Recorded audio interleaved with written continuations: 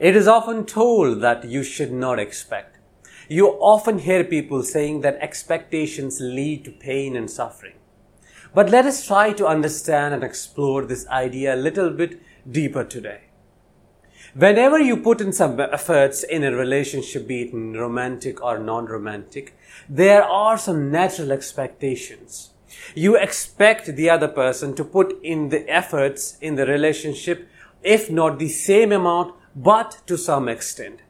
You expect them to care for you. You expect them to be there for you as you are there for them when they need you. And all of these expectations are natural. The moment you limit yourself to the belief that you should not expect from other people, you are actually creating an inner conflict. Let me explain why. When you are saying that you should not expect from the other person, you're basically expecting yourself not expecting something from the other person. There is a real conflict between two parts within you. One part that expects something, the other part that doesn't want this part to expect. So basically, not expecting something from someone is not a solution. This is not a practical solution. It doesn't work in the real world.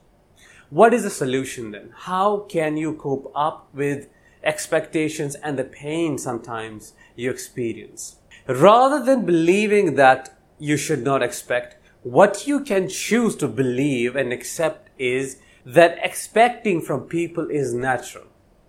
You as a person would expect from other people when you put in a lot of efforts.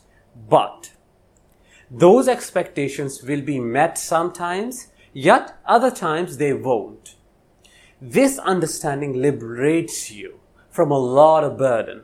The moment you give yourself the freedom to understand that your feelings, your expectations are okay, and it's okay to expect, and your expectations may be rejected or accepted sometimes or even met, the moment you give yourself the freedom.